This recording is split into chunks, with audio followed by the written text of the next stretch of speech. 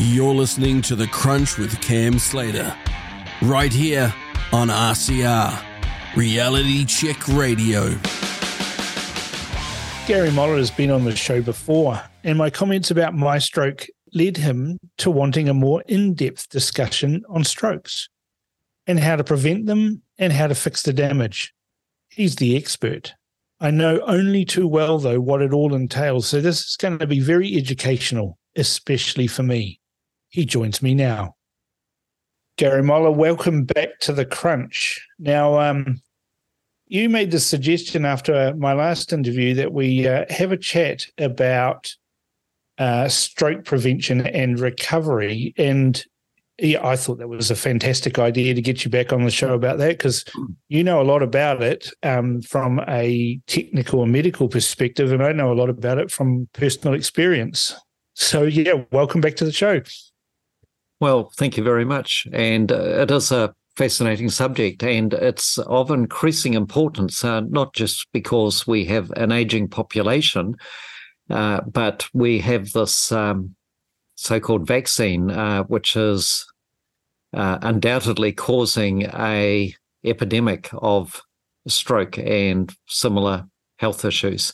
So it's very timely, very important that we do cover this. Yeah, and, you know, when I had my stroke, I was 49 at the time, 3 days before my 50th birthday. And the first thing I did, after I spent 2 days on my back trying to stay alive, was to start looking into how do you fix this? Because I wasn't getting any answers from anybody, and those were the answers I really wanted. And you know, I went to the Stroke Foundation website, and it just made me despondent. It was kind of like they were telling me you're going to have a lifetime as a cripple, and I wasn't prepared to accept that. So I started doing my own research, which led me on a fascinating journey. But we just touched on that in my last interview with you, and I think your suggestion to cover this in more depth and talk about some other techniques and things that I experienced might be really helpful to some of our listeners, and particularly Mike from Foxton, who after that last interview shared with us his experience of a stroke. So let's just get into this. There's lots to cover. Well, as a little background first, I'm not a medical person, but I do have training through the Otago Medical School in rehabilitation and another postgraduate qualification in sports medicine. And it was, in fact, in 1976 that I first started working full-time in Dunedin Hospital in the area of stroke rehabilitation. That's in the physical recovery exercise and so on, which we'll touch on shortly.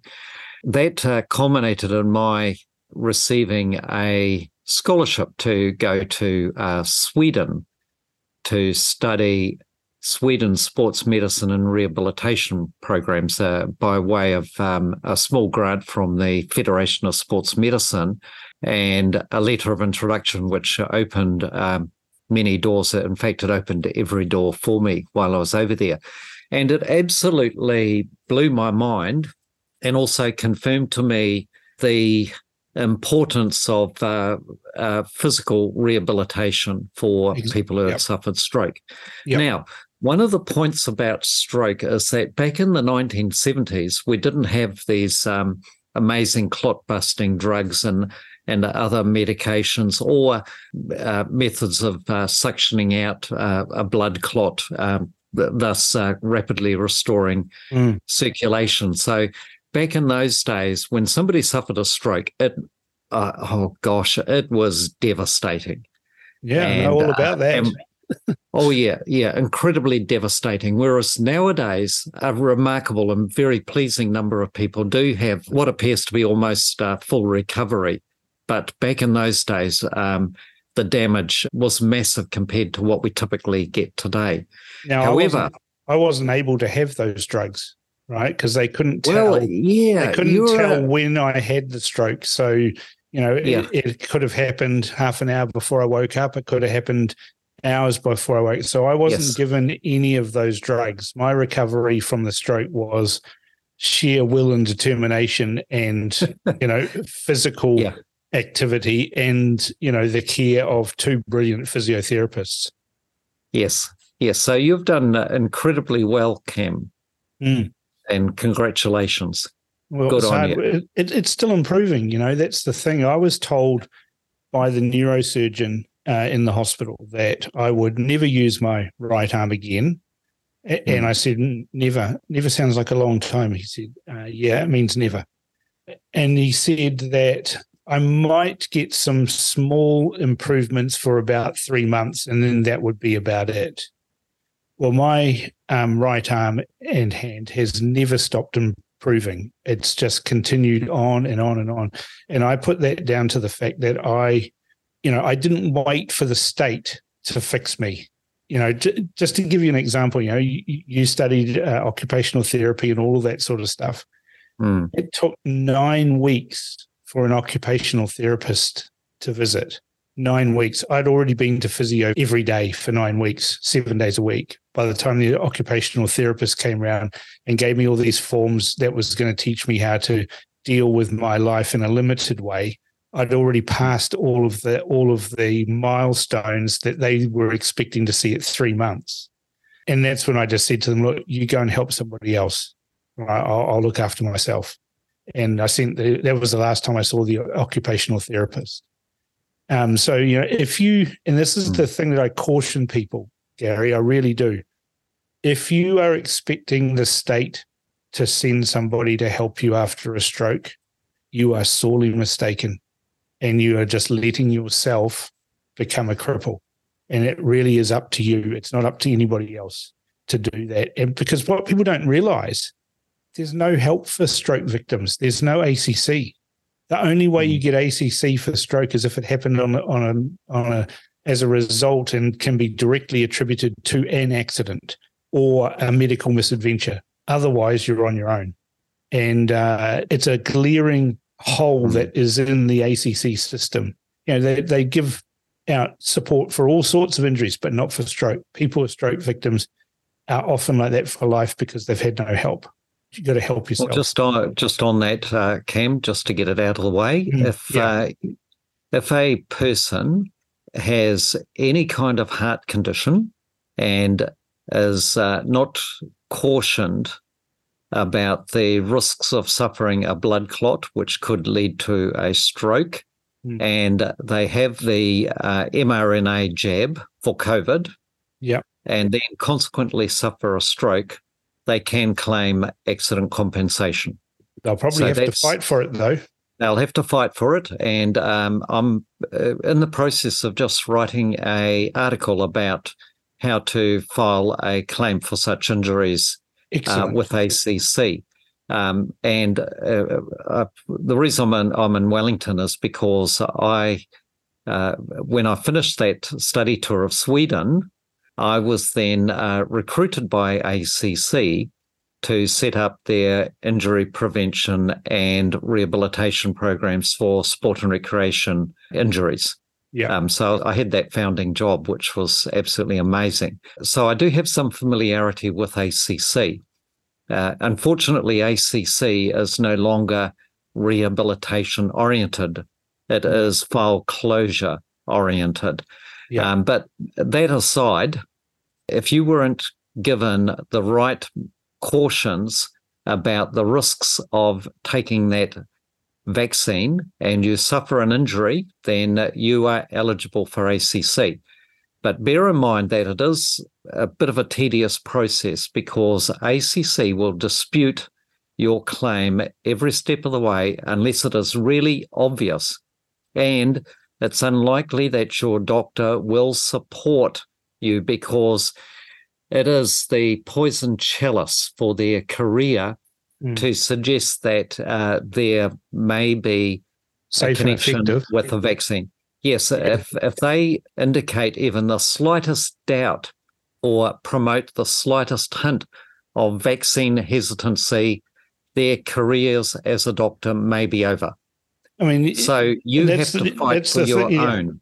Exactly. That's exactly what I was saying. You have to do it yourself, and don't wait for you to get approval from ACC. If you have the means, and I was lucky, right? I had the means to be able to fund it myself. I had private insurance, and I'd suffered. The neurosurgeon signed a document, said I'd suffered catastrophic loss of a limb.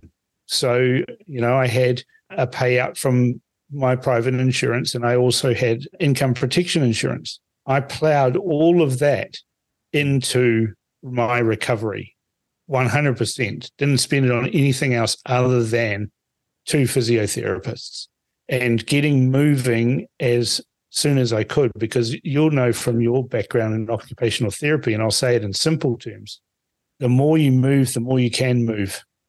Yes, rehabilitation, not occupational therapy. However, I worked alongside occupational therapists as part of a team. Now, one of the things that has happened, Cam, and I go right back to the 1970s, and in fact, I can go right back to 1972. Think of stroke as being cardiovascular. It's a cardiovascular accident, and I first began working with people with heart disease, cardiovascular disease, in 1972. So it's a long period of time. So there's a lot of experience there.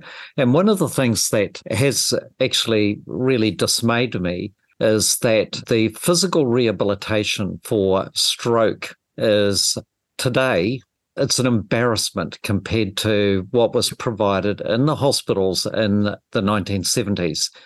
There have been a number of reasons. One of them is the improvements in medical procedures, which I'm not an expert in, but the clot-busting drugs and surgery, those have certainly changed things. But what it's allowed the health system to do is to cut back on the physical rehabilitation services like the mat work, the physio and the occupational therapies, the hydrotherapy, all of the hydrotherapy pools, and all of the hospitals have, as far as I know, the whole lot have been closed now.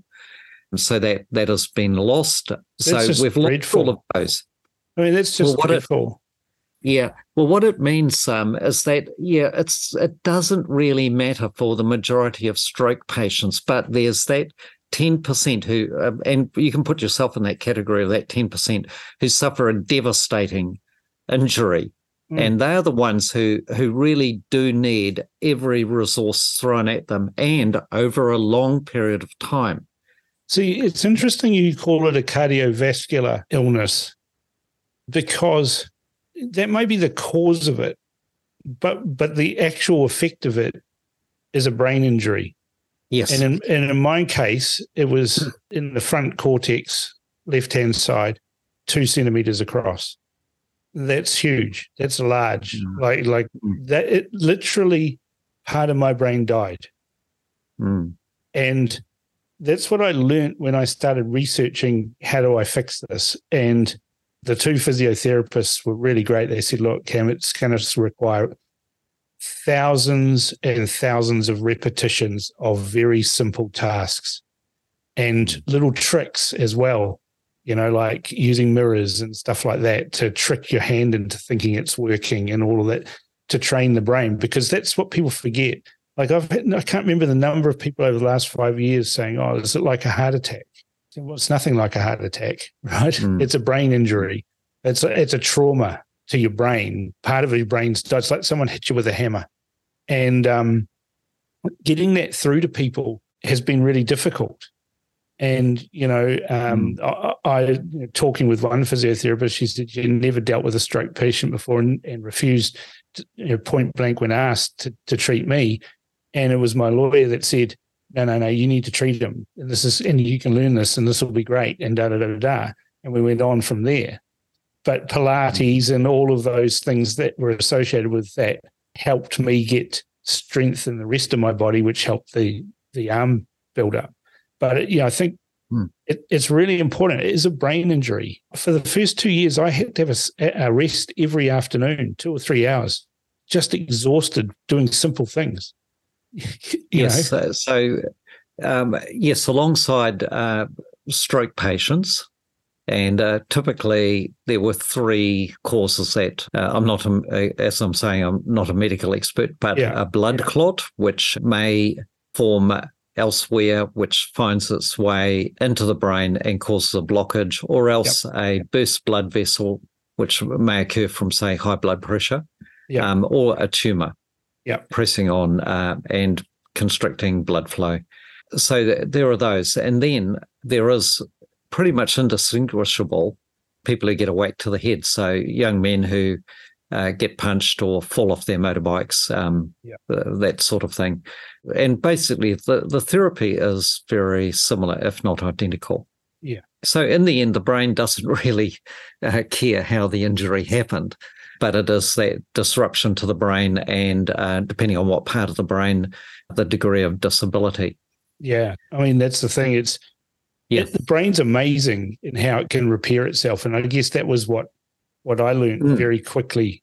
What are the things that are going to help repair the brain and that injury that the stroke has caused? Yeah. So let's go into that a little bit. So the first thing is that if you or somebody suspects they are suffering any kind of stroke, don't mess around. Time is of the essence, and the first thing to do is to call an ambulance. Don't get in a car and go down to A&E, okay? Otherwise, you might end up in the queue. The best thing to do is call an ambulance and basically bypass those queues. Don't leave anything to chance. That's the first thing. And then you're essentially in the hands of expert medical help. Hopefully. That's exactly what I did, right? I followed the FAST rules, right? Check to see that your face is your face drooping, that's the F. Is there any arm weakness? That's the A. Do you have trouble speaking? That's a speech difficulty. And then take action and call 111. I did all of that because I'd had a scare 2 years before. So I knew that. Yeah. And that was what happened. I woke up, couldn't walk properly, couldn't see in the mirror that I had my face drooping, couldn't use my arm. Next thing I did is pick up the phone and dial 111. The ambulance was there in 15 minutes. Great. I'll tell you a funny story, okay, when I was working for accident compensation. So anyway, my boss, he was in the bathroom. I went into the bathroom and I saw him, and the side of his face was drooping and he was speaking sort of like... He was smiling at me, but he was sort of slurring his words, and I went into a panic. I thought the guy was having a stroke.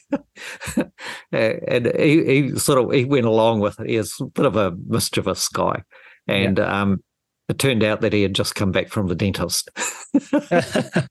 Yeah, I mean... But anyway, I've never forgotten that because I went into panic mode, okay? Yeah. But I mean, Bell's palsy has very similar superficial appearance, especially around the face drooping. Yes. It's when you can lift your arms above your head and everything, then you know it's not Bell. You know it's not a stroke. But now, if the world was perfect, here's what I'd also be doing, right, hey? As soon as somebody has suffered a stroke, one of the things, as soon as it is practical, is to start flooding the body with antioxidants. Yep. Basically, food substances that protect cells from the oxidative stress of toxins that are released during whenever there's tissue damage. Yep. The cells that survive are stressed by the toxins that are being released from the damage, plus the lack of nutrients and oxygen due to the lack of blood flow. So it's really important in the ideal world, but it's impractical, is to flood the body with antioxidants. So there is actually a really good argument for all of us to have a diet that is rich in antioxidants, whether we have a stroke or not, because it's just so good for us from... So what are those, Gary? In plain English. Well, brightly coloured fruit and vegetables. So any plant that has colour that is in the warm spectrum of the visible light. So red, orange, yellow, green. Okay, and then you move into the blues, indigo, violets, which are so the deeper the red. So think of blackcurrant, which is probably just about the most potent of the antioxidants berries. It is so dark red that it looks black. Think of turmeric. Turmeric is the most yellow of the yellow. Yeah. If you think of paprika, it is the reddest of red. It's scarlet red. And in nature, colour denotes the degree of health. And it's those warm colours, red, orange, yellow, green. And as you move further over into the blue spectrum, you move into the less healthy or the unhealthy ones. So, okay? so in order it's a good rule of thumb. Yep. So in order to prevent, to give your body the best chance to fight off a stroke, or to actually give your body the chance to regenerate cells, antioxidants or foods high in antioxidants. Yes. These are things that contain vitamin C. Yes. What other vitamins are we looking at here as well? Well, all of the vitamins, but we must also not overlook the importance of the fat-soluble vitamins, vitamins A, D, E, and K. And typically as we get older, as we become weight conscious and heart healthy conscious and so on, we are encouraged to reduce our fats and oils in our diet. And by default, for example, if you move from silver top milk to yellow top milk or green top milk or blue top milk, you are by default reducing the availability of fat-soluble vitamins. And they are absolutely important, essential for neural health. There's more, like amino acids such as taurine, acetyl Red Bull. Not Red Bull. No. Red Bull's got taurine in it. Oh, it's got a bit of taurine in it, along with some SHIT. Here's the thing, though. One thing that I found too is that it's a very large percentage. Something like around between 85 and 95% of people who have strokes have very low potassium. And that was the case with me. Potassium, and potassium's really tricky, right? Because there's a happy medium that your body will accept. It has, I don't know the correct term, you can correct me. Is it millimoles or something like that? The measurement is between 3.5 and 5.5 per litre of blood. And once you go under 3.5, then you're at risk of death. And once you go over 5.5, you're at risk of death. There's the reason why you can't buy potassium supplements anywhere, right? You have to have them prescribed.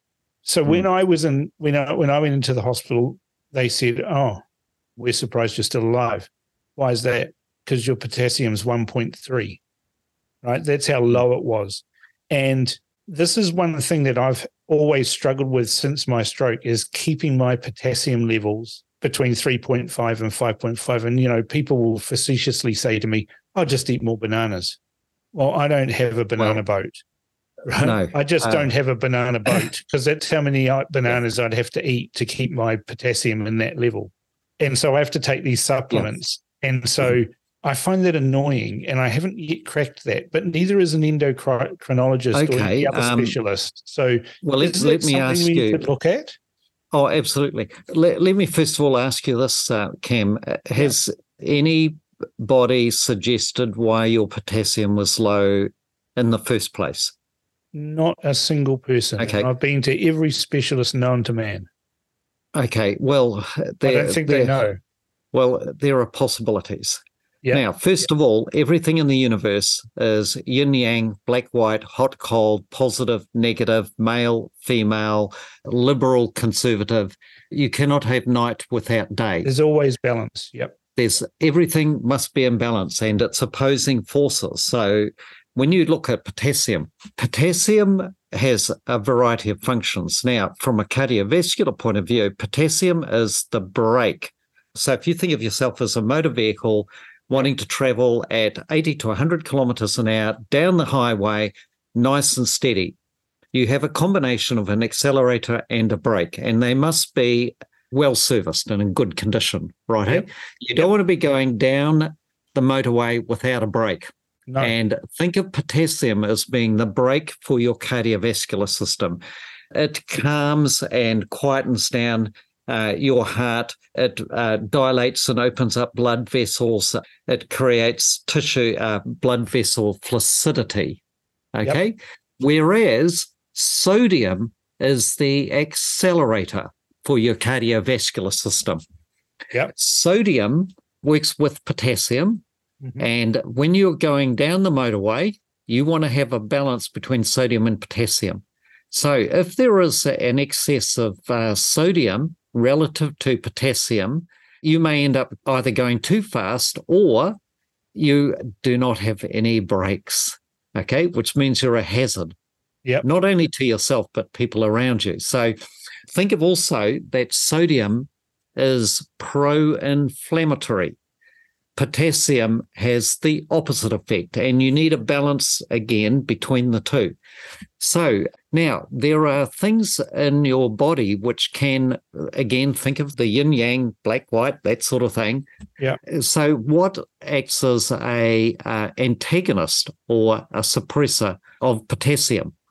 Now, it can be, for example, an excess of circulating calcium. Calcium is a direct antagonist to potassium. So if calcium in circulation is too high, then it may suppress potassium. Okay. The other is if you have an excess of copper, and that can be the consequence, for example, of having had glandular fever at some stage in your life, which alters the way the liver operates. Right. And the regulation of copper. So if copper goes up, potassium will tend to go down. Well, I have had glandular fever sometime in the past. Well, so, yes. You're the first person to suggest that. Well, it's one of the most common. You will see. You just need, I started doing my doctorate on the use of head tissue mineral analysis for detecting the long-term consequences or effects of glandular fever. And I didn't complete it because it was going to take me too long. I was going to be an old man, which I didn't want to be. And my professor, who it turned out had had glandular fever himself, which is one reason why I was so interested in what I was doing, he said to me, "Gary, you already know more than anybody else, so just go and do it." And I said, "Yeah, I don't need my ego to be stroked. I'll just get on with it." Now, so this is really interesting, though, Gary, because I get phone calls from people all the time that know that I've had a stroke, know that I recovered, know all of this stuff. And they say to me, uncle such and such has had a stroke, or my friend's had a stroke. What do you suggest? And I said, the first thing to do is get their potassium checked. Because, and every single time, right, they've come back and said, wow, it was really low. I said, yep. And what they do in the hospital, and I know this because they did it to me, is they pump potassium into your arm. And I had a bag of this viscous burning fluid pumped into my arm. Yeah. It just felt like liquid fire being, it was one of the most painful things that I had to experience. But then they forget about that. Every other test you do from then on, they go, oh, look, your potassium's okay. And then 6 months down the track or a year down the track, because they haven't fixed the cause of the problem, or they don't even know what the cause of the problem is, then you tip over again because your potassium's gone down, right? And nobody ever said, if you keep your potassium between 3.5 and 5.5, your risk of stroke is significantly reduced. And I cannot get this through to people anywhere, and it's hard. They go, eat bananas. For people like me, it's just never going to get there eating bananas. Well, I don't think bananas are going to cut it anyway, and you may inadvertently be giving yourself a sugar hit, and that's not necessarily that healthy over the long term. And I haven't been able to demonstrate through testing that eating bananas significantly alters potassium retention in the body. The other thing, what we need to be looking for always is asking, well, what's the root cause? And you keep going down and down and down until you get down to the atoms. It's quite fascinating. So one of the other things to just bear in mind with potassium is potassium and sodium are regulated by the adrenal glands. Right. So when we're looking for patterns of whether somebody is not handling stress well or under too much stress, is on a head tissue mineral analysis, we will see an elevation of sodium and hopefully potassium. When sodium goes up, you want potassium to follow because they're like husband and wife, or, I was saying, the better analogy is accelerator and brake because of the effect they have on the heart and circulation. So when the accelerator, you don't want to have the accelerator pushed to the floorboards without the brake being able to counter it, so that you don't end up crashing at high speed when you hit the first corner. Well, maybe I need to send you some here.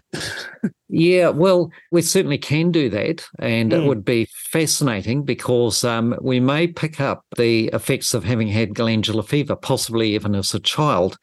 It was in my early 20s. Yeah, it's called the kissing disease, by the way, Cameron. Yeah, I wasn't kissing anybody back then.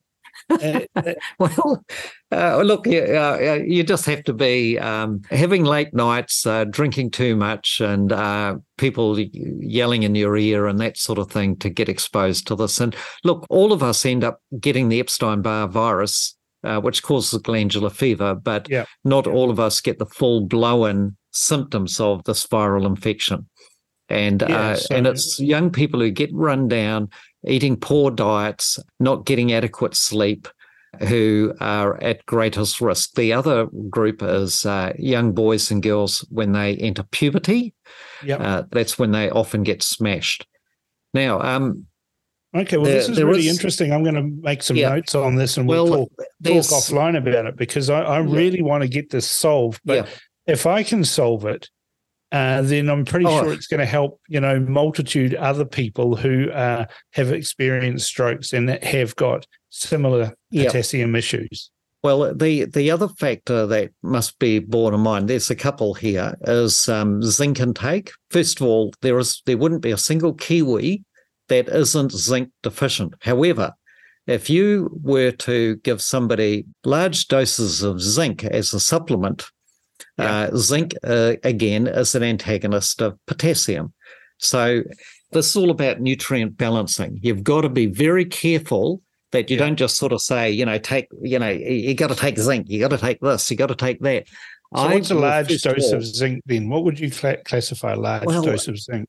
No, the first thing I do, Cameron, is test the person and determine their zinc levels and their levels of things like copper, calcium, magnesium, and so on, manganese, iron, etc., selenium. You've got to know all of those, and nothing ever works on its own. They all work synergistically and antagonistically, and that's where the testing is so important. My main role nowadays is testing. I do nutrient testing. And look, the reason why I'm a multiple world champion at 70 years of age is because I test myself and then I prescribe accordingly. And that's the way that I get. It's not because I've got some, genetic attributes or anything like that. I do it because I keep myself healthy, and I do it basically through testing, then prescribing. Cameron, you wouldn't run a business without a set of accounts, would you? No. You've got to know what your profit and loss is. You've got to know what your stock is, and what the turnover is. And the other thing is you've got to know what the threats are. And in the case of a human being, it's like, Cameron, have you been eating fish? Like, have you got mercury in your system from eating a bit too much tuna or something? Now, that could be, you've got to know all of this before you can figure out what is the root cause of why did this health-conscious bloke wake up suffering from a stroke? Yeah, I wasn't health-conscious back then, to be fair. I am now, though. Well, you can see I'm grinning while I was saying of course. You look a whole lot better than me at 70 than I do at 55, let me tell you.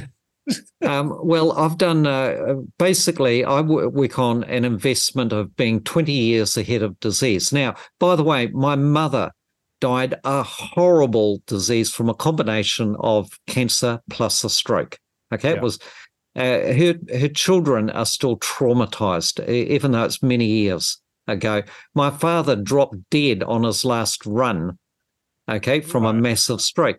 But it doesn't worry me at all, because what I'm doing is I'm constantly trying to identify the things that are coming at me and I take remedial action so that I stay 20 years ahead. See, that's what worked. that's the benefit, I guess, for me of the stroke is that I want to learn these things. I want to know these things, to avoid having another stroke. Now, I've just passed the 5-year threshold. So the risk of stroke is significantly reduced now for me because I've passed that 5-year threshold. But so I want to fix the potassium. I want to fix these things, but I want to share the information that I gather with other people so they don't have to go through what I went through. Yes. Because not everyone can do what I did either. That's the other thing. And I'm not blowing my own trumpet here, but I'm a little bit dogmatic and I'm a little bit self-centered. And so I just focused on myself to get better. Now, I'm not 100%, but I'm a whole lot better than plenty of the other people that were in the hospital at the same time as I was. So that's why talking with you, understanding these nutrients, that will prevent other people getting strokes if we can get this message out there, because prevention is a whole lot better than trying to fix what happened after the stroke. Yes. Well, let's do this in stages. One of the things that you could consider doing is doing some testing, and then we could even do a review in a future program. Okay? Yeah. That could be quite fascinating. So I'll definitely be looking at that. Yeah. And what people can do, so we've covered antioxidants. People need to look at getting those antioxidants, and that's how we diverted into potassium. But look at the antioxidants. Yes. Next thing would be to look at making sure that all the other nutrients outside of antioxidants are in balance, and people should be looking at that, and they can do that. How can they do that? Is it through diet, or is it through supplements, or a combination? Yes. So there's this the acute stage of healing, which is more or less the first 3 weeks or so, where really all that person needs to do is to rest, and they should be eating good food. However, the hospital system works against us on that one. First of all, there is a disdain of nutritional supplementation, which I think is very well justified. Particularly, one of the things that happens when somebody suffered a major trauma, such as a stroke, is they suffer a loss of appetite. Okay, so that's why in a hospital, even if you serve cordon bleu meals, the patients will still go for the ice cream and jelly. Yeah. Okay, and that's because during the process of healing, there is a massive increase in the need for zinc. And zinc regulates. Because I went around the ward stealing the ice cream from the fridges. I found out where they were kept on the floor, and I was stealing the ice cream because they would only give me one at a time, and I wanted more than that. And I didn't know why it was I wanted more than that, but I did. Well, it's rather interesting that zinc regulates taste and smell, and zinc is also needed acutely for tissue healing. So when zinc, which is already in short supply, is diverted for tissue healing, there is a loss of taste and smell, and in particular, a distortion that creates an abhorrence of basically meat, eggs, fried foods, barbecue, that kind of thing. Right. So that's another subject that we could touch on, is the way that nutrients affect behavior, taste, smell, etc. But you've mentioned several times now deficiencies in nutrients. You've mentioned zinc. You've mentioned selenium. Iodine's also deficient amongst Kiwis, isn't it? Yes, and that's because basically processed foods, or foods that are grown industrially, tend to be depleted in these trace nutrients, and also the foods in our bread for their sugar or calorie content more than their trace nutrient content. And that also applies, by the way, to organic foods. They're not necessarily more nutritious, though they should be. It depends on what the plant was fed. You see, you are what you eat, and you need to go right down to what is actually on the soil. And if what is mostly placed on the soil is N, nitrogen, potassium, phosphorus, and a bit of lime, well, guess what? That's what you're getting. Okay, but what about all the other trace nutrients that we've talked about, like selenium, iodine, zinc, manganese, etc., etc.? There's many. The other thing is that it's all about balance. You see, if one may have an adequate intake of, say, selenium or zinc, but if there is an excess of copper, or on the other hand, if somebody is taking too much vitamin C and they already have low levels of copper, they're going to make things worse. And that will bring on, for example, inflammatory arthritis. So some people who are listening will know that if they take supplementary vitamin C, they get aching joints. Their knuckles will hurt. Well, that can be an indication of the suppressing effect of vitamin C on on copper. And so you get this complication. Wow. So the first thing always is you test, then you prescribe, because who says somebody needs a whole lot of vitamin C? Okay. Well, if it's like I was saying, you wouldn't run a business without a set of accounts. So let's do some accounting for a person's body, then decide what's best for them. And that's how you take out the guessing. Now, the problem with the hospital is that the food that is served tends to be absolute crap. Okay? It's terrible. Yeah. It's got no nutrient value whatsoever. I've written a number of articles about this whole business of, for example, if you think of what makes up a beautiful, healthy brain, the nutrients, right? Straight away, the simple fact that your brain is about 60% fat and oil. Yeah. If you're eating fat-free ice cream and a bit of jelly, couldn't think how of are you going to build worse. a brain? Where are you going to make a brain from? You know, you can't do it. So straight away, you're compromising healing.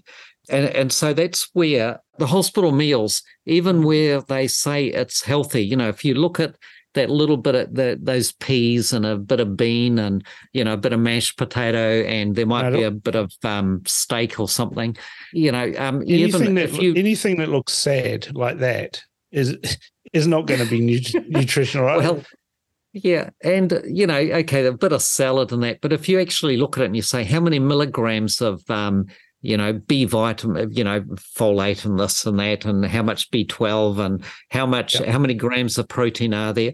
I'll tell you what, if somebody stays in hospital for long enough, they will get malnutrition. They'll suffer malnutrition. Yeah, they don't heal. Might get sicker. Yeah. Yeah, they won't heal. And unfortunately, because of the way that allopathic medicine operates, is that there's a drug for every condition. Righto, yeah. But what we should be doing first and foremost, and look, our farmers and that know better, okay, is that if you want healthy animals that are disease resistant, that you feed them good food. You know, you make sure that the hay's good, you know, fresh and nutrient dense. If you don't, you get poor production. And the same applies to human beings. We're no different. So this is where supplementation can be important, and even like giving somebody a super smoothie, a whey protein smoothie with nutrients. Now, when it comes to like stroke, I'd like listeners to get into Google. Google's the best search engine for this, even if you don't like Google. Yeah. Go into Google and type in neuroregeneration. Yep. And taurine, Taurine, for example, or neuroregeneration and acetyl-L-carnitine, or neuroregeneration and N-acetylcysteine, NAC for short. Google will do that search for you. And just have a look. You might need to go down to get past some of the propaganda, the naysaying, and so on. Look on the third page. Look on the third page. Yes, it will blow you away. Now, by the way, taurine, how did taurine get its name, Cameron? Come on, you tell me. From bull semen. Well, I haven't. Well, Taurine means bull, yes. Yeah. And I don't know how they came up with this, but when they isolated this amino acid, I doubt whether they knew the health benefits of it, but what it does, it gives you the strength of a bull. Yeah. Okay, they even put it in red bull for some reason. That's right. But what it does, it strengthens the cardiovascular system. It plays a role in neuroregeneration, righto? It's all about supplying the basic building blocks so that those amazing artisans that are going to regenerate and rebuild that brain have some good quality materials to work from. Well, that's how I got onto nicotine. That's how I got, because I did similar Google searches, neuroplasticity, because I was told by the neurosurgeon, you've had a stroke because your blood pressure was up, and then you had a lack of neuroplasticity, which created brittleness, and basically you've blown a pipe, in your brain. That's what he told me. So I Googled neuroplasticity. How do you improve neuroplasticity after a stroke? And I found study after study after study, that was all on, government websites in the United States, like the NIH, et cetera, that talked about nicotine and how I said, right, this is me then. I'm into that. so that's how I started smoking cigars. So nicotine and caffeine, by the way, have similar neuroprotective effects and may have a role in neuroregeneration. Yep. However, they're not nutrients. So let's think of a pyramid, a hierarchical pyramid. Yes. And at the bottom, you have your base nutrients, including minerals, vitamins, proteins, essential fatty acids, and so on. And then as you move up, you will add in more strategies, and that could include experimenting with nicotine and caffeine. Small doses. A little bit of this, a little bit of that, a little bit of that. It's like adding salt into the broth, just for taste. You're not pouring the whole thing in. So if you've got a lousy diet, then smoking a cigar, I wouldn't recommend it for a minute. Okay, I would first and foremost say you've got to clean your diet up and your lifestyle and so on. So that would be, and identifying, for example, if there are toxins like, let's take another example, okay? Cameron, you could have bathed in an arsenic-laced geothermal hot pool in Tucano. Yep. Okay, and got a big dose of arsenic. Okay, now, arsenic suppresses potassium. Right. Okay. Now, just Google Gary Moller, The Poisoning of New Zealand with Arsenic. Just read it. And you'll see all the evidence there of the effects of bathing in a Central North Island natural geothermal hot pool. And I'm not talking about the heat exchanged pools. I'm talking about the ones that have natural water that looks green. Yeah, and I've been in all of those. I've been in the ones in Tucano. I've been in the ones in Taupo. And here's the next thing. I spent a reasonable amount of time running around and drinking water from the streams in Wairau.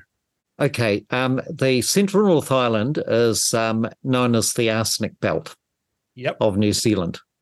And arsenic directly lowers potassium. So, Cameron, you need this is urgent. Okay, this is for you. You need to get one of those hair tissue tests done because we can pick up historic arsenic poisoning. Right. Okay. Okay. And you'll see examples on my website. Just Google Gary Moller arsenic. Gary. So these things can be reversed, though, can't they? Yes. The first thing we have to do is determine what's there. Like if there is arsenic, then the way that we get rid of it is we just apply exactly what I've been saying about how the universe operates. If there's arsenic, then we put in the mineral antagonists, which then shove the arsenic out of the body. If you've had glandular fever, then your liver will not be as efficient as it could otherwise be at detoxifying these things. which may be perhaps the reason why perhaps arsenic might have accumulated in your body more than the person who was sharing the pool with you. Yes. Okay, because we have differences in our ability to eliminate toxins. Some of us also tend to absorb things more. Our skin operates a little bit differently. You see, you could have soft, delicate skin, smooth as a baby, and you'll just suck up those that's not me. those toxins. I thought you were always thick-skinned. Yeah, exactly. I got the height of a rhino. But anyway, this is real. This is like so fascinating, and it's the first time. I mean, for me to hear this, that there is possibility of a solution. To it, because that's the one thing that I haven't been able to work out yet, is how to get this potassium issue. Because I'll be perfectly honest, it frightens me that I can't get my potassium under control. And to have to spend a lifetime taking these supplements is incongruous and annoying. And, what if I forget? What if my potassium goes down? Because, I've had a stroke. I don't want another one. I don't want to have anything even remotely like that happen again. And not having my potassium solved frightens me, because it's the one thing I do. I am frightened. I'm not frightened of dying. I'm not frightened of a whole lot of things, but I'm frightened of living as a shell, and being trapped inside a body, and my brain not being able to do a whole lot of things. And I love doing outdoor things. I love hunting. I love being in the bush. I love shooting. I love all of these things, right? And if I couldn't do those things, and couldn't do what I love doing, which is, stuff like this radio show and writing and being involved in politics, because I'm trapped in crippled by my body, rebelling against me. That frightens me. That's the one thing I'm frightened of. Well, Cameron, you're a tough guy, and let's just change the language a little bit. Sure. Frightened's not a good word. Let's use the word concerned. All right, we'll use concerned. You're concerned. It's on your mind, and really, it's the fear of the unknown. If let's think of this: a stroke is potentially your enemy, and what a good general does before he does anything is he sends out his spies. You go out and gather information. Yeah. So why don't we learn more about what might be going on? And you've already connected a few dots. For example, if you just need to bathe once in one of these pools, and off air, you might want to tell me exactly which pool it was in, because I have actually gone and taken water samples and had them tested myself. Yep. So that I am able to then connect the hair tissue testing with where they bathed, and also connect it with the signs and symptoms, the health issues. And Cameron, you'll see in my articles, I've got at least 1,000 people who have been made very unwell, chronically unwell from bathing in these pools. It's a scandal. And they don't want to do anything about it because it goes to the heart of our tourism industry, and these beautiful, healthy, health-giving hot pools. Yeah, it's scandalous. Okay, and I'm saying this because I've got the evidence, righto? I've got the evidence. Well, it's not a secret. I mean, I in my younger days would go to the Takanu pools there, also the ones at Taupo. And as I said, I used to run around the hills of Waiouru, playing soldier. And I knew about, we were always told in the army, and who knows if it was right or not, if you're going to drink water from the streams, make sure it's bubbling, that it's aerating when you get water from the streams and that. But, we were running around and we knew that there was arsenic in the soil. I looked up the history of how Waiouru ended up with all that tussock and everything else. They tried to farm it and it didn't work. Everything just died, So the only thing that lived was tussock. And that was because of the arsenic in the soils. Yes, arsenic and also a lack of like cobalt and a few other trace minerals as well. And so the first thing is to test. Now, just getting back to, so what do we do with stroke rehab? The first thing, so we've got to try and mitigate the secondary death of tissues. Those little brain cells that survived, we need to cuddle them and look after them and nurture them.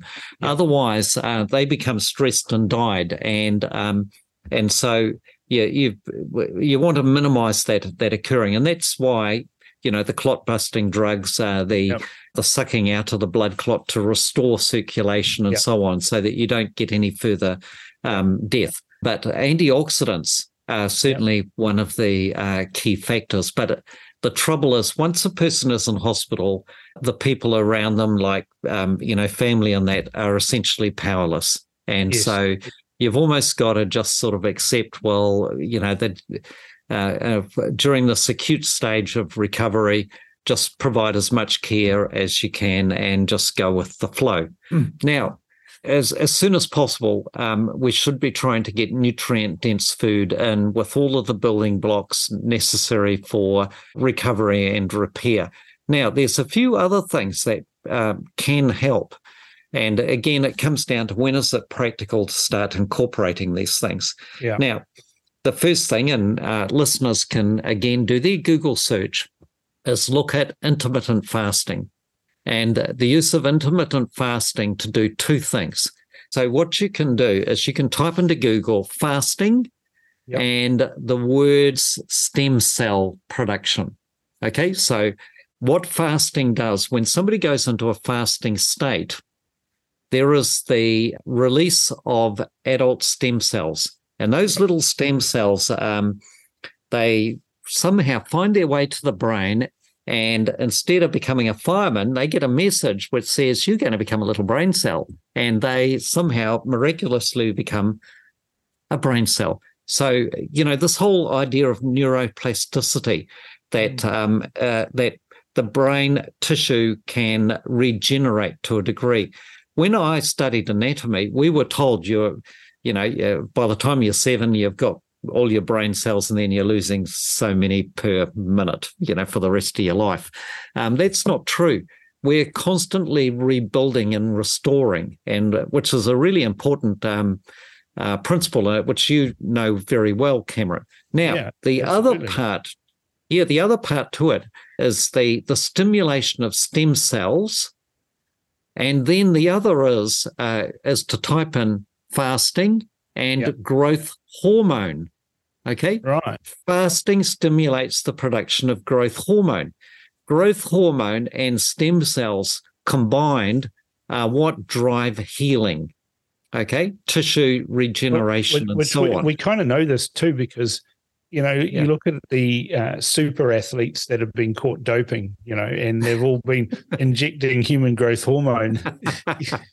Because that's how they get their bigger muscles, because they're healing the tears from all of those sorts of things. I mean, it sounds wrong, but that's what they were doing. They were healing the tears that were occurring from their extraneous exercise, and they were healing that with drugs instead of the way that you're suggesting that we heal it with doing things that our body recognizes, like fasting, like sorting out our nutrients, sorting out our vitamins, sorting out our diet and all those things. So you don't need to cheat and take a shortcut. You can do all these things. Like you said, it's a pyramid. Get all these things right at the base that provides a good, solid base to build this high pyramid that we're going to build, and then each layer of the pyramid is less and less required of the things that will make a big difference, but they wouldn't make a difference if you didn't have that base correct.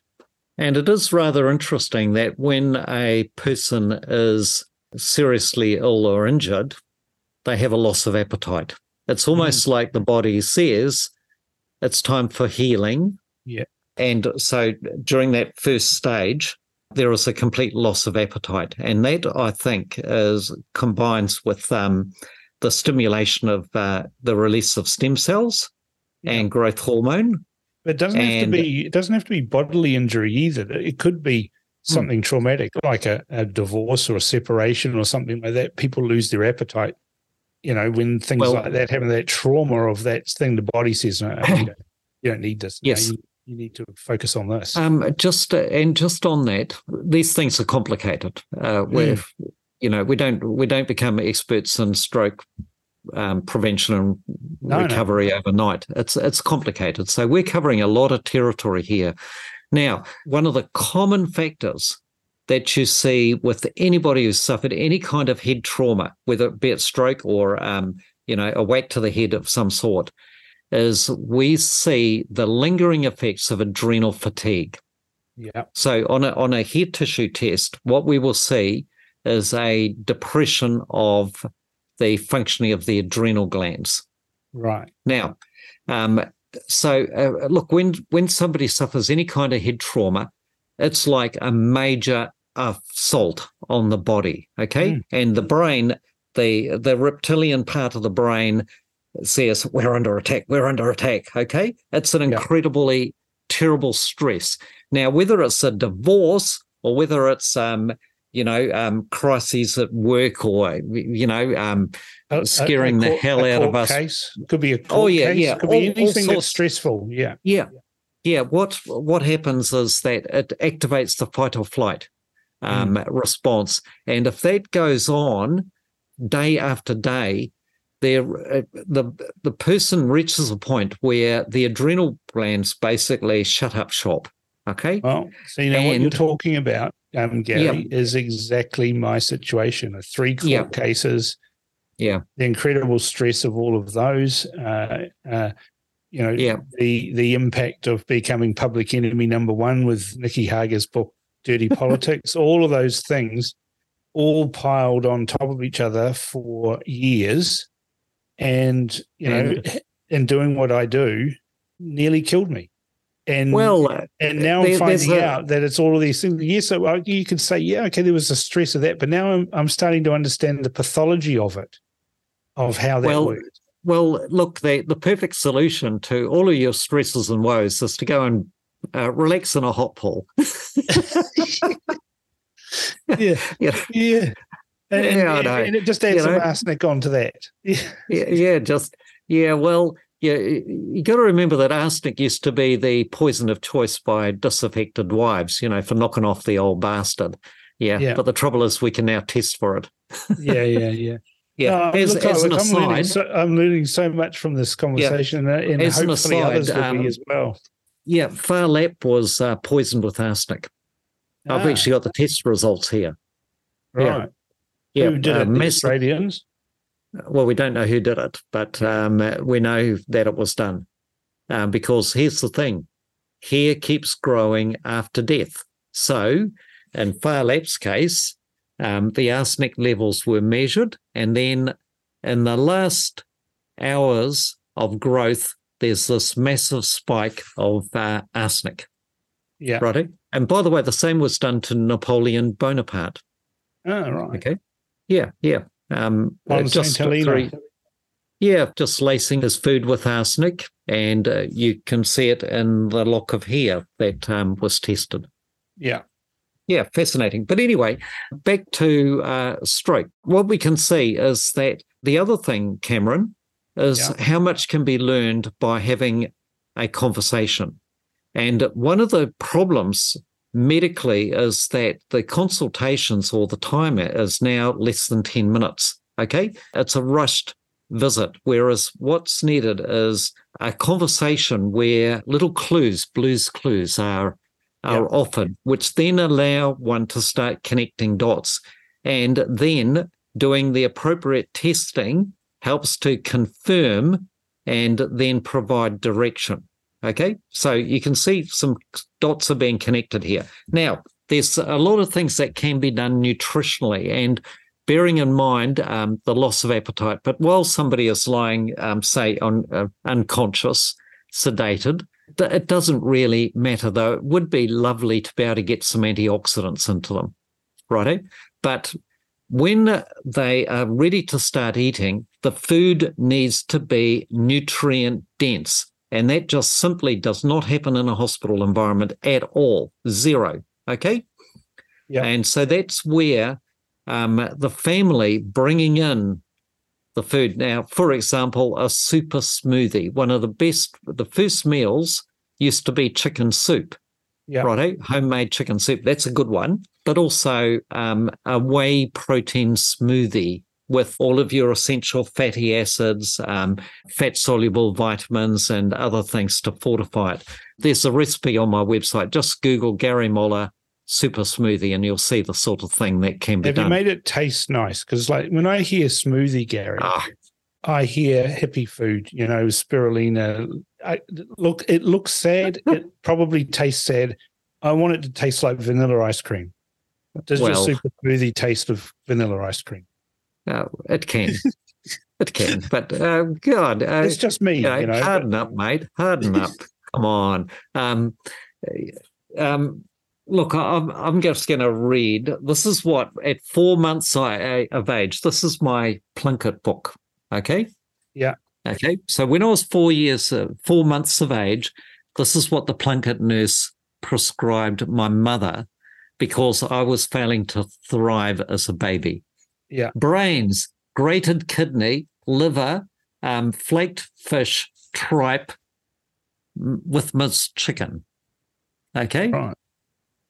Now, that's what my mother was feeding me at 4 months of age.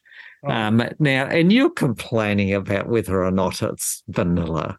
Come on, harden up, mate. The thing is, what we should be focusing on is the nutritional value of the food rather than the taste. Yeah. Yeah. So, but yes, we can make it delicious for you, Cameron. Yeah, right. We will make that concession. But I think that what we need to do, Gary, here is let's use me as an example or a test in a very public way, right, on this radio station, on the show. Okay. And see if we can fix all of these things. I'm just looking at your super smooth recipe here. Half a scoop of your ultra protein plus some additional whey protein. Blackcurrant, I like blackcurrant. So we're on a winner there. I think I could eat your super smoothie every morning. Yes, I think you have the old recipe there, by the way, but that's okay. Just on your website here. Yeah. And but anyway, every morning I have stupid things like a few supplements and some Baroccas and stuff like that. Yeah. You're saying if I do this instead, I'm going to get a much better result.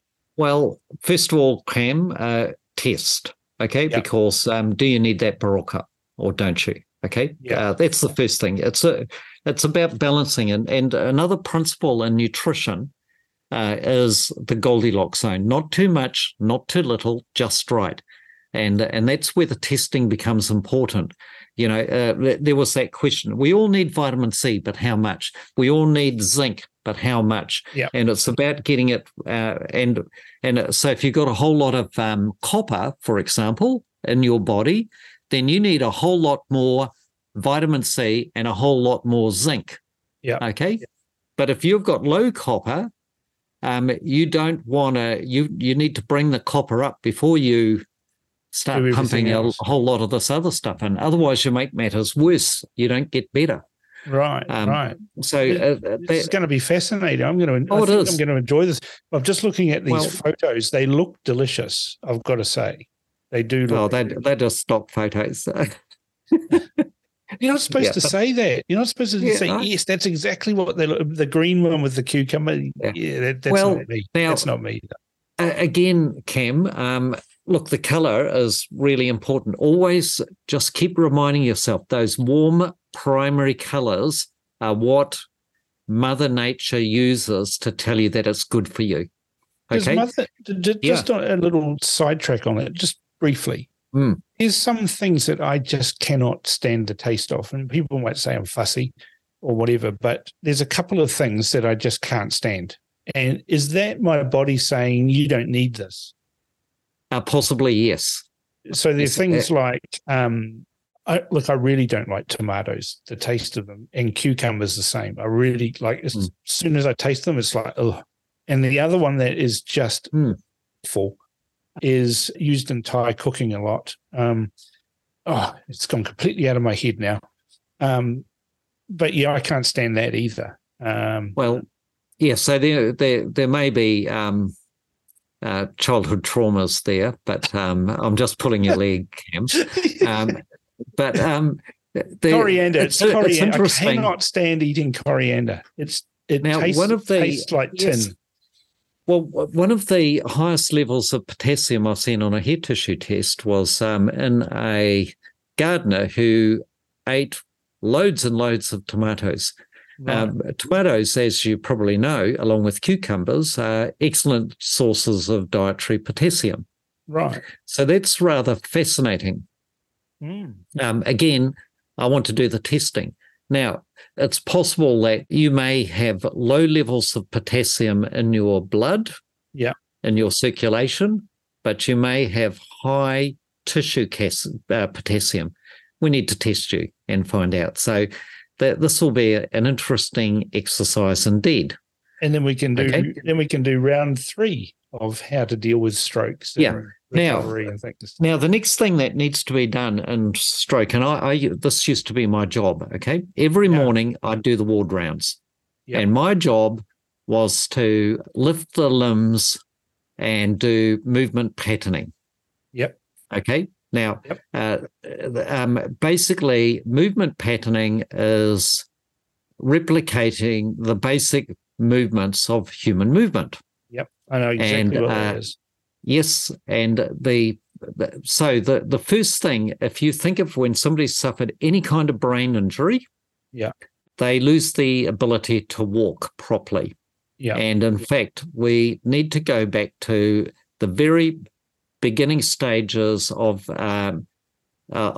movement development in a baby. So what is the first thing that a baby does? You put them on their tummy, and you get them to lift their head, okay? And when, of course, they lift their head up, the parents are all excited. And that's what we need to do with somebody who's suffered any kind of brain injury, is you start by putting them on their tummy and getting them to just simply use those extension muscles of the spine. That's exactly what my physiotherapist said to me at the time. Your brain's forgotten how to do this, so you're back. You've got to rewire it. You're back to being a baby, but we can shortcut that, and we do this with repetition, and we do these things. So So I'll go through those stages so that listeners can, because they're just not doing it in the hospital anymore, at least not to the right degree. And like you said, it's got to be done 1,000 times and then 1,000 times more. It's got to be just repetition. Okay. Let me tell you, they're not doing it at all in the hospital. I know. I'm That's my deeply experience. disappointed. I'm very disappointed. Okay, because sure, the majority of people, they have their full recovery, but what about that 10 or 15% who really need this therapy? Otherwise, they end up with permanent, unnecessary disabilities. Completely unnecessary disability. So the first thing is just simply being on the belly and doing a kind of press up, keeping the hips on the ground and trying to push up. It's sort of like it's a yoga, exercise. And then the next thing is practicing rolling from your tummy onto your left, over on the left-hand side onto your back, and then onto your right side. Left, right, rolling.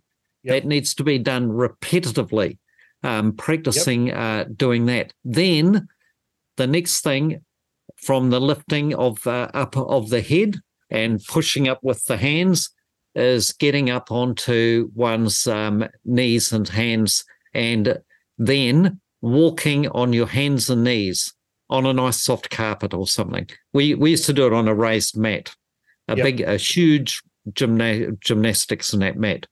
Okay, and then practicing. So before you can walk, you've got to be able to crawl. Any parent knows this. You do not allow a baby to miss out on crawling.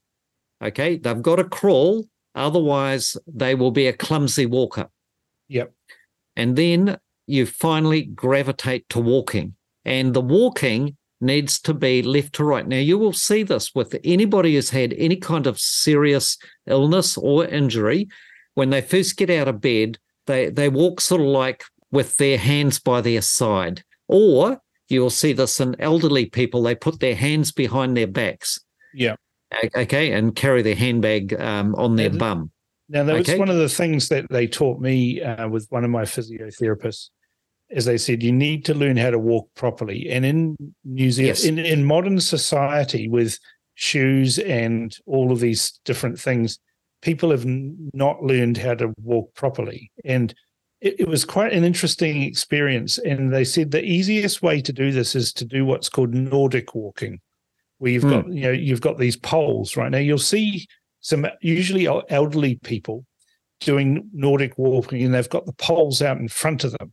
And that's not how you do it. You have the poles behind you, which seems counterintuitive, but it teaches you how to walk properly, where you basically sit back down into your pelvis. You swing your shoulders and your hips as you walk and swing your arms. And that's how we're designed to walk.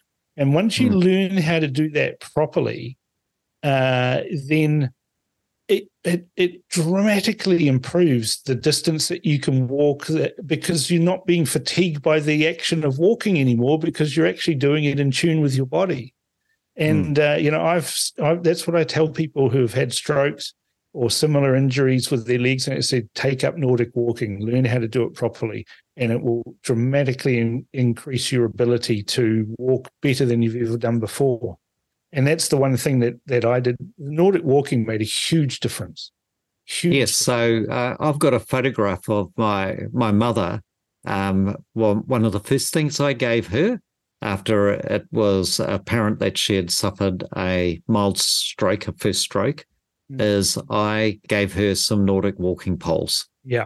And the Nordic walking poles, one of the things that happens with stroke is the person, unless they're concentrating, they forget what that hemiplegic side of their limb is doing. They just forget it, and then it will drag, and the hand will drop down by the side. Yep.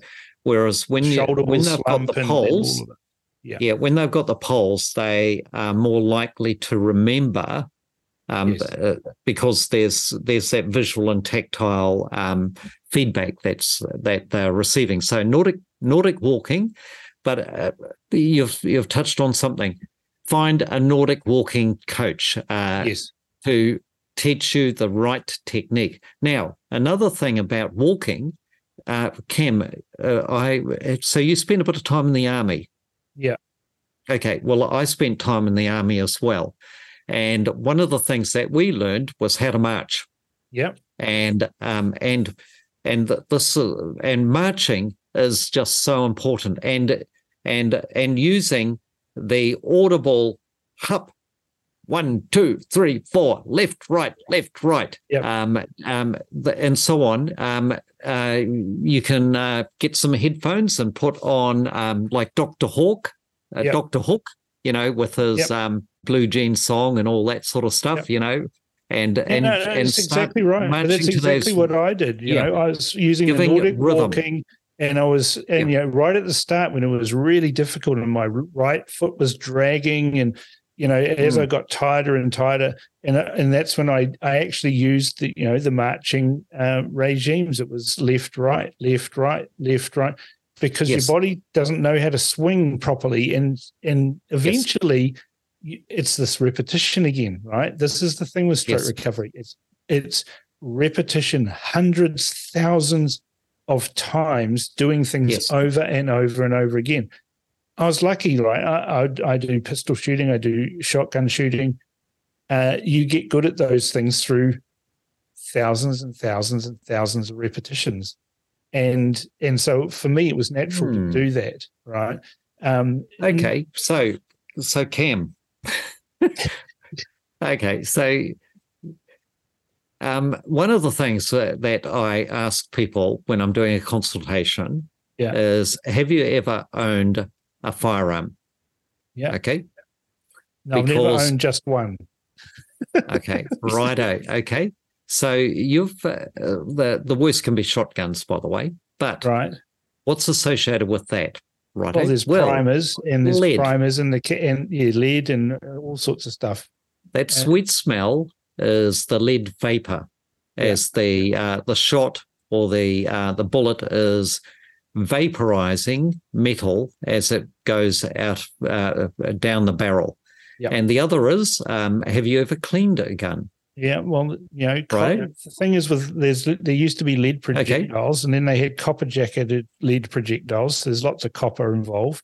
And when you're cleaning a rifle, you've got to get the copper out, you've got to get the lead out, and you've got to be really careful on all of that. Well, remember what I stuff. said about copper. Oh, yeah. Okay. Copper being an antagonist. Okay. So there is, look, I've even had guys with lead poisoning from doing party tricks of blowing smoke rings out of the barrel, from the barrel of a shotgun. Okay. Yeah. Now, the thing is that we can now see potentially multiple sources of contaminants, of toxins that could lead to these health issues. Because of my lifestyle, because of my hobbies, and maybe too much ice cream. Okay. Now, so rhythm, teaching people how to walk, but they've got to crawl. They got to practice lifting their head, and even after that, Cam, you should still be getting on the ground and rolling. I do. You should be on your hands and knees. Okay. Pilates is saving me. He's a guy. Yeah, Pilates is fabulous. Hunting, shooting, tough guy, right? That's me, right? And I've always ridiculed yoga and Pilates and everything. But you know what? Since I took up Pilates, since I took up yoga, I've shot the best I've ever shot. I've improved my body out of sight by doing these things. And I really highly recommend Pilates and yoga and those sort of Pilates more than yoga because it's so repetitive. Pilates, doing things over and over and over again. Yeah. And that's what has healed me, doing those sorts of things. So your basics of rolling, crawling, walking. Yep. And you definitely have to be able to walk beautifully, smoothly before you ever think of trying to run. Yeah. Okay. Things have to be in order. Now, the beauty about Pilates, when you think about it, most human movements are not linear. They are diagonal. So when you punch, when you throw, when you walk, it's actually a diagonal movement across the plane of the body. Yeah, there's lots of triangles involved. Same with shooting. Shooting's swinging, and it's all angles and everything like that. Nothing's ever straight in the human body. Yes, that's right. And that's why getting on a gym machine, which does linear movements and which does not involve balance, are not really as beneficial as doing like freestanding exercise with pulleys, for example, or using your own body as providing the resistance. And that's why Pilates is so important because it uses your own body, you're using pulleys, you're creating these angles and these things that occur naturally. Now, there's one other thing that is really important in stroke rehabilitation, and this is countering the spasticity in the arm and the leg. It's usually one side that's that's been the hardest thing, now, for me is covering that up. This is when you do exercise and all of a sudden you get these shakes and these jitters because you can't control your muscles. So one of the things that I mentioned, I did my morning rounds of the wards. Yeah. And my job was to mobilize those paralyzed or spastic limbs. Now, this is where I think the hospital today is letting down patients terribly. Yeah. There is a great risk during the first month or so following a stroke of developing frozen shoulder. Tell me about it. Guess what I've had? Yep. And this is what I learned in Sweden, is the use of various physical therapies for helping to counter the contractures that develop in the spastic limbs. And this needs to start within a week of the injury. For example, the arm that is spastic needs to be repeatedly extended. Yep. And that includes being extended overhead. Okay. Yeah, it's all sorts of things, overhead and then out to the side. Even like bending your wrist back, like that. That's all the sort of things that I've gone through. Yes. And done all that to stretch those ligaments and stretch those muscles out. So, Cam, was your right side affected? Yeah. Well, you've got incredible mobility there. Just looking, listeners can't see it, but you've got almost complete dexterity, and you can get your arm above your head. Okay? Yes. Now, not being able to lift one's arm or get one's arm painlessly above one's head can be a terrible disability. Just the effort of putting clothes on. Yep. If you can't get your arm above your head, it's a disability. It's a terrible disability. Totally. The other thing is that if one falls and if there are contractures, there is a risk of suffering extremely painful injuries. Yep. By landing on that limb. You can't break your fall. There's a whole lot of things. Here's the other thing I found out. When I went I went and visited a friend of mine who does traditional, Rarotongan deep muscle massage and that. When I visited him after 3 months, I went up there. But I went in the water in Rarotonga and I was trying to swim. Well, you can't swim. Like, you literally can't swim. You can't. If you've got one arm that doesn't work, you can't even tread water. And I found this out, and I thought, and I was in the ocean, and I thought, I better get out of here because I couldn't control anything. And in the end, I just had to stay in the pool to do it because there was a real risk that I'd actually drown because I couldn't save myself. And my mates all teased me and called me a circle swimmer, because I couldn't. But you can't actually do any sort of swimming because you need that balance, and it doesn't exist there. But after a week with him beating the hell out of me, I went up there. I couldn't lift my arm above my head, and after a week of him beating the hell out of me, I could lift my arm above my head, and that just changed everything once I could do that. So you've actually touched on another part of the therapy, and that is deep tissue massage, because a lot of the painful contractures, the headaches, the neck pain, the shoulder pain, hip pain, and so on, can be alleviated by doing deep tissue massage. And anybody who's suffered any kind of injury resulting in spasticity or weakness of muscles, they would benefit from a once-a-week deep tissue massage. Now, it's a matter of finding the right person. Now, you mentioned Cook Island massage therapist. Well, it just so happens the other side of my family, my children are Cook Islanders, and I learned massage therapy myself from traditional island methods. Yeah, and then there's myofascial release as well. All of that sort of stuff comes. Yeah, so there's those sorts of therapies. Even finding a good Thai massage therapist can be one of the best. Yes. They can be excellent in relieving muscle spasm.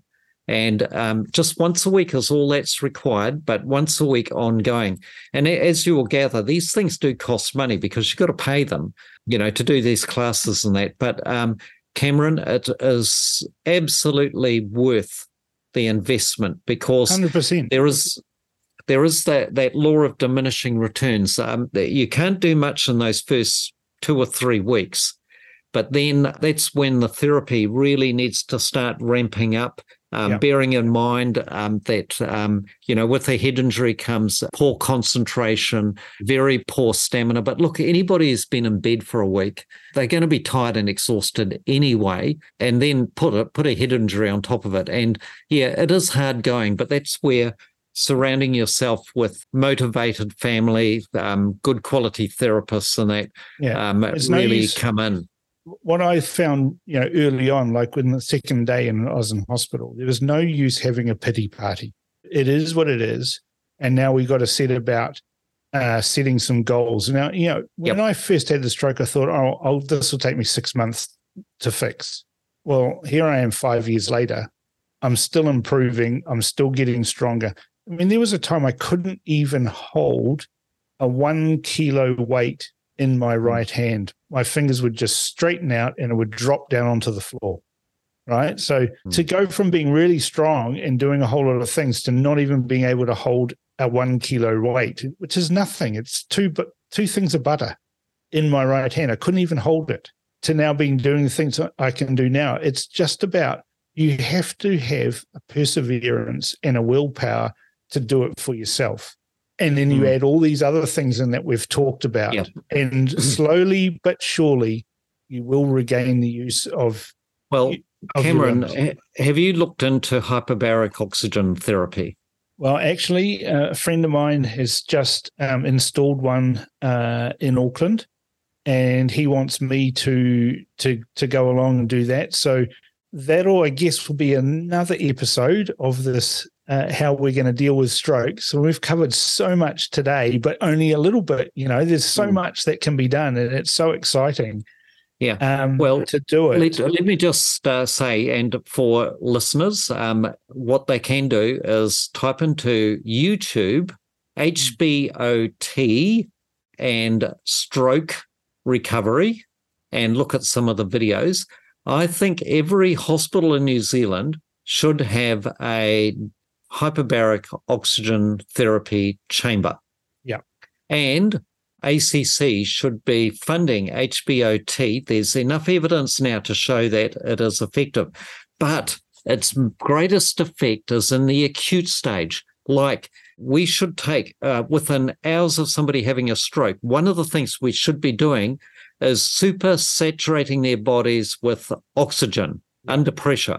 Okay? Yeah, totally. I mean, it makes sense, doesn't it? Because your brain has had an injury. It's been deprived of oxygen in a particular area.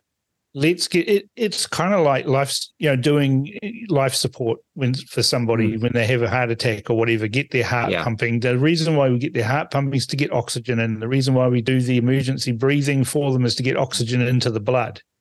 By putting them in a hyperbaric chamber, it's super saturating their blood with oxygen.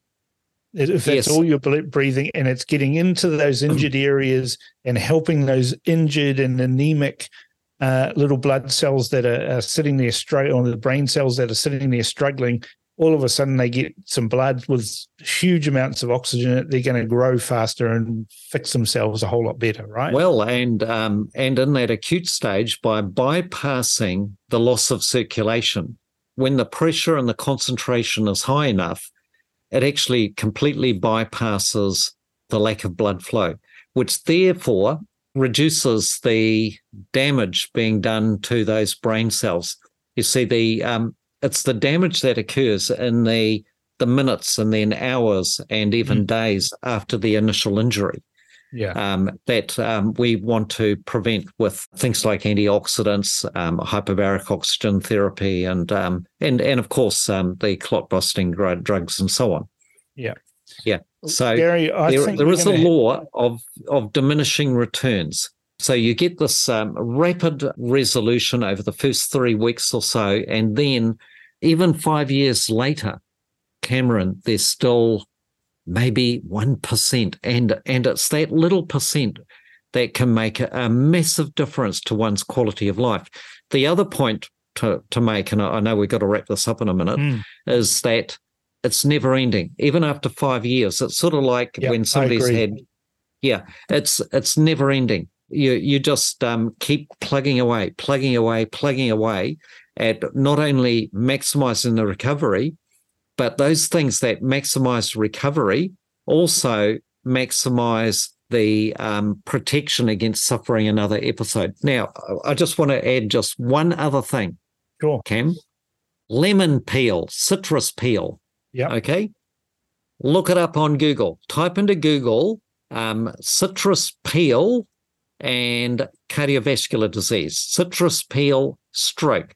Put in citrus peel and cancer, and you will see. Now, here's the thing, okay? Cameron, if it's good enough to use a citrus detergent to degrease the chain on your bicycle or the engine block of your car, then citrus peel is probably good for clearing your arteries. Yeah. Okay? So think of citrus peel as being Mr. Muscle Drano for your arteries. To keep nice, clean arteries, a beautiful blood flow to your brain, look at the role of citrus peel, not citrus juice, but citrus peel. Yeah. Okay? It's amazing. Just look it up and you will see. You can Google Gary Moller healthy citrus peel recipe. Okay, and you can look it up for yourself. But we could actually do a whole session on citrus peel and the various health benefits associated with it. Well, Gary, we've covered so much today, and we've only touched on the immediate aftermath of a stroke in recovery. I've learned a whole lot more that I wish I'd known 5 years ago. But that's all right, because, as you say, you can keep on doing these things and get incremental changes. And that's what I've experienced, and that's what I'd say to people who are listening, is just because you think you've stopped improving doesn't mean you haven't stopped improving, right? You just got to go and do it again, or do more, or change it up, or do something else, and you will see those improvements. And I've spent 5 years getting to the point where I am now, and I feel that I'm really have a responsibility to share what I've learned with other people so that they don't have to go through what I've gone through, right? And that's why, I think we will continue this series. We'll have another couple of these where we can extend on from that. And, I'm really interested in finding out a little bit more using some of your tests and things like that. So we'll take that bit offline, and then we'll touch base again with the listeners and let them know what the results of those tests were. And then we'll, of course, be able to look at all of the suggested therapies and treatments that you direct me towards, because I'm up for anything if it comes to improving my life. It's already a whole lot better because of all the physical things that I've done. Now I need to fix the internal things. And, I think we'll be able to do a whole lot of that. So, I really appreciate your time today. And as I said, I've learned so much, and hopefully the listeners will have too. Well, it's a pleasure.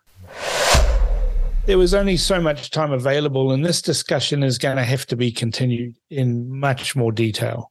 I'm going to go and get those tests done, and then Gary and I will look at next steps. So stay tuned for the next installment. I can't wait. And this is exciting to see if I can find out the last piece of that post-stroke puzzle that has been vexing me for so long. Tell me your thoughts on what Gary had to say by emailing inbox@realitycheck.radio or text to 2057. This is The Crunch with Cam Slater.